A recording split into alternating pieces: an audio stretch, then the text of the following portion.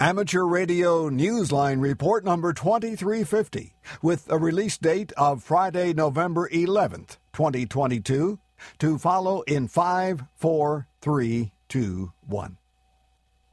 The following is a QST. Climate change raises ham radio's profile in Mozambique. The transistor celebrates its 75th year, and a pioneering YL becomes a silent key. All this and more as Amateur Radio Newsline Report number 2350 comes your way right now. From around the world, this is Newsline, Amateur Radio's first independent on-the-air news and bulletin service. Now reporting from Charleston, West Virginia, here's Jim Dameron, N8TMW. The United Nations Climate Change Conference may be underway in Egypt, but a series of climate talks held earlier among African nations has already made a big difference. A difference that lands amateur radio in a more prominent role as climate grows ever more unpredictable. Jason Daniels, VK2LAW, brings us up to date. The climate talks that took place among African nations earlier this year in Mozambique have paved the way to something unprecedented in that nation. Mozambique's first ham radio station earmarked specifically for disaster response. Following several seasons of deadly winds and floods battering the country, its leaders are now giving highest priority to formalising disaster risk reduction measures such as this. The need for resilient telecommunications is at the top of the list. A prototype emergency ham radio station has been launched in the capital city of Maputo, set up by the National Institute of Communications, or INCM. The station has the support of the Emergency Telecommunications Cluster, the World Food Programme's Technology Division in Mozambique, and the National Institute of Disaster Risk Management and Reduction. There are plans to add stations at Tete and Nyassa, Pemba and other provinces. Sudhir Kumar, the Telecommunication Cluster's Preparedness Officer, told the Mirage News, quote, "Together we assessed the needs and drafted a national action plan for telecommunications preparedness in Mozambique. A dozen radio operators have been trained as hams and have received licences. Radio operators throughout the country are also being encouraged to participate." Kumar said the additional volunteers are likely to come from young people who comprise more than half of Mozambique's population. A workshop is planned soon at a major communications technology institute in Maputo. This is Jason Daniels, VK2LAW. The worldwide ham community, and most especially those in the Connecticut offices of the ARRL, are mourning the loss of an amateur radio leader. We hear more about her from Kevin Trotman, N5PRE. Ellen White, W1YL, spent more than 3/4 of her life involved in amateur radio and was known the world over for her expertise and advocacy. Ellen became a silent key in Florida on Sunday, November 6th. The ARRL posted an obituary on its website, noting that Ellen's 25 years with the League included her stint as Deputy Communications Manager and later editor of a column, How's DX, for QST, the League's magazine. She had been a ham since 1946, and over the years, she became a well-known presence globally. In 2019, she received the Russian E.T. Krenkel Medal, an honor bestowed upon groups and individuals who have contributed much to amateur radio. She had been a broadcast station engineer by profession, and as an amateur, she developed a fondness for contests. The Florida Contest Group considered her its founding grandmother, and she is pictured on its homepage beside her fellow club members. Ellen was 95. This is Kevin Trotman, N5PRE. Unless you're a boat anchor enthusiast, chances are you owe a lot of your amateur radio success to the transistors that are the heart and soul of your rig and other station equipment. The IEEE's Electron Devices Society has set aside much of the coming year to mark the transistor's 75th anniversary. Kent Peterson, KC0DGY, tells us what's in store. Considered by many to be the foundation of the electronics industry, the transistor was created by Bell Labs in New Jersey in 1947, sidelighting vacuum tubes for most users of electronics. Its development garnered the 1956 Nobel Prize in Physics for the trio who created it, and now, so many years later, its recognition is taking on new life, starting next month. The IEEE's Electron Devices Society will be holding a series of meetings and conferences into 2023, devoted to the transistor and so many of the devices it inspired and made possible. The first program is the IEEE International Electron Devices meeting to be held on December 3rd through the 7th in San Francisco. There will also be plenty of written material to read about the transistor in the coming year. Society members are writing a book about how it was developed, and the EDS newsletter and IEEE Spectrum will be publishing technical articles about the transistor in the months ahead. This is Kent Peterson, KC0DGY.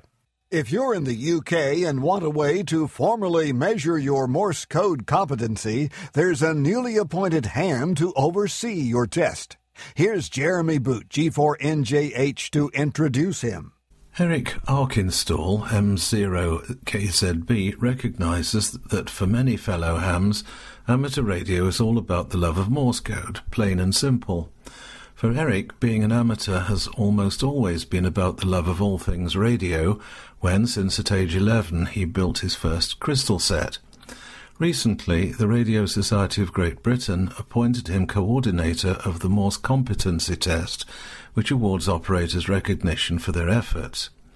Although a Morse code certificate is not proof of a national standard of proficiency or internationally recognized, it's a matter of pride for those operators who attain it.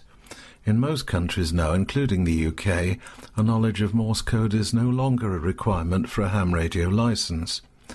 According to the RSGB website, 5 words per minute is the slowest speed for which the certificate is issued. This is being done to encourage progress towards higher speeds. Tests are also available at 10, 12, 15, 20, 25 and 30 words per minute. If you wish to take the test, you can email Eric directly at morse.tests@rsgb.org.uk. This is Jeremy Boot, G4NJH. The Orion spacecraft, which is set to be launched toward the moon this month, won't be making the trip alone.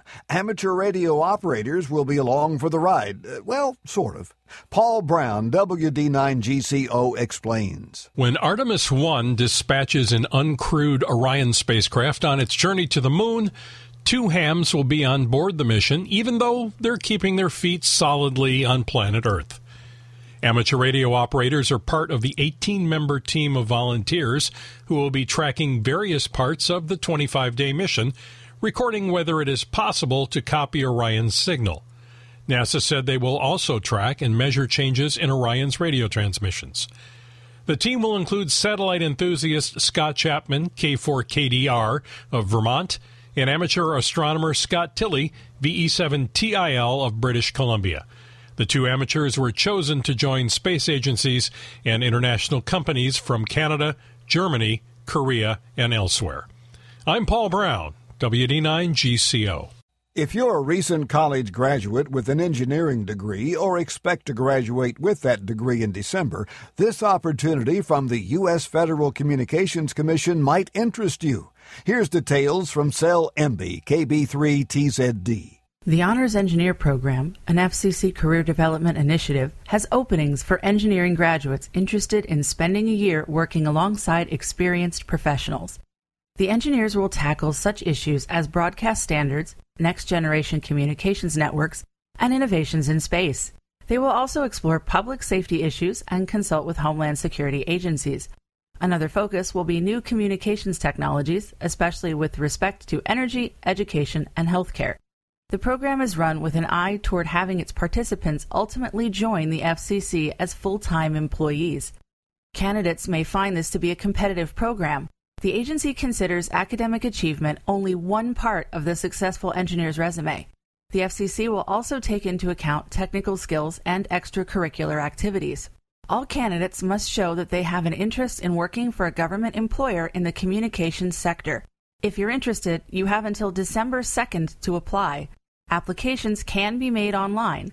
You'll find the link to the application process in the text version of this week's newscast script at arnewsline.org. Thank you, Cell MB, KB3TZD.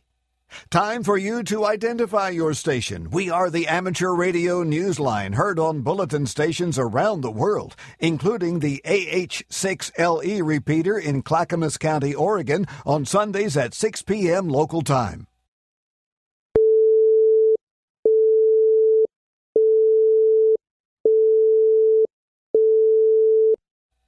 In Western Canada, a growing number of hams have discovered that the most effective way to transmit to other hams doesn't necessarily involve being on the air. Andy Morrison, K9AWM, has that story. In Calgary, Alberta, a group of enthusiastic mentors has begun tackling the ongoing mystery of the vanishing newbie, the candidate who studies for and passes the Canadian Basic Certification. That same ham then moves on to an advanced license, attends some club meetings, but soon tapers off radio-related activities within that first year. It is a recurring pattern of loss that Jerry Spring, VE6TL, and others in Calgary believed they could help stop. Jerry told Newsline, quote, "This pattern continued for years until a few of us Elmers got together and figured out what was missing. That's when they formed a dedicated team of Elmers known as SASTAR. SASTAR stands for Southern Alberta Support Team for Amateur Radio. Compiling a list of the latest newbies, the team reached out to reduce what Jerry calls the culture shock experienced by new license holders, the antenna regulations, the different modes, and their own puzzling equipment needs.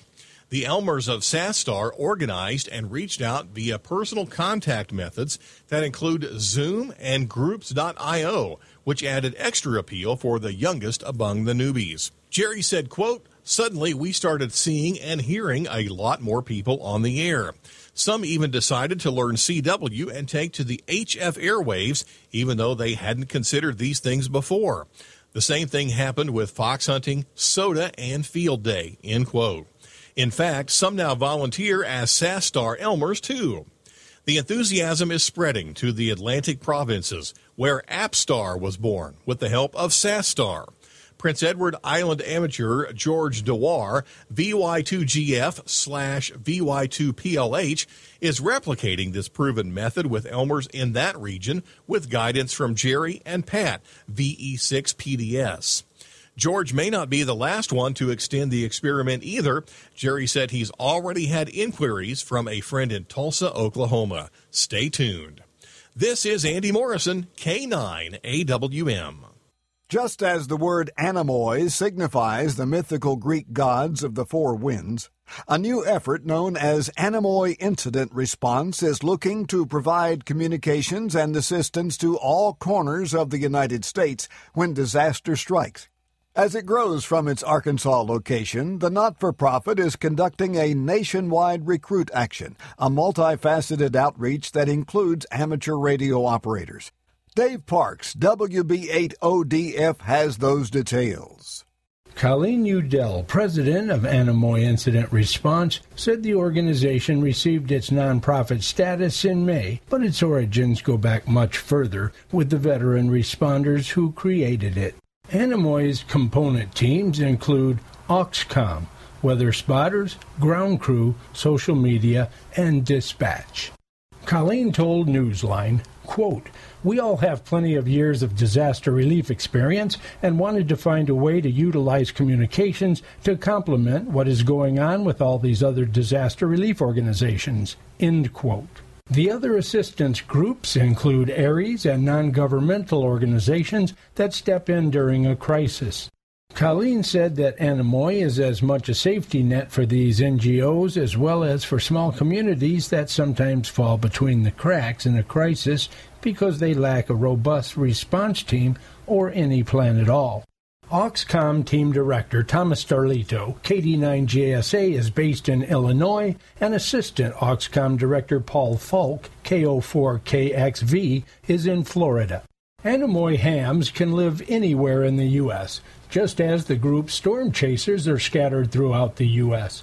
Tom said that portable repeaters are in the works for UHF-VHF radios, and non-amateurs can eventually be deployed using GMRS and business radios. If you have skills that you think can be put to good use in helping, visit their website, myanemoy.org. That's Anemoy, spelled A-N-E-M-O-I. You'll find a link to an application form and a reminder on their homepage that, quote, there's no shortage of ways to give back, end quote. For Amateur Radio Newsline, I'm Dave Parks, WB8ODF. In the world of DX, be listening for Franz PC2F operating as PF01MAX until the 20th of November during the Grand Prix weekends of this year's FIA Formula One World Championship. QSL to PC2F either direct via the Bureau, Logbook of the World, or EQSL.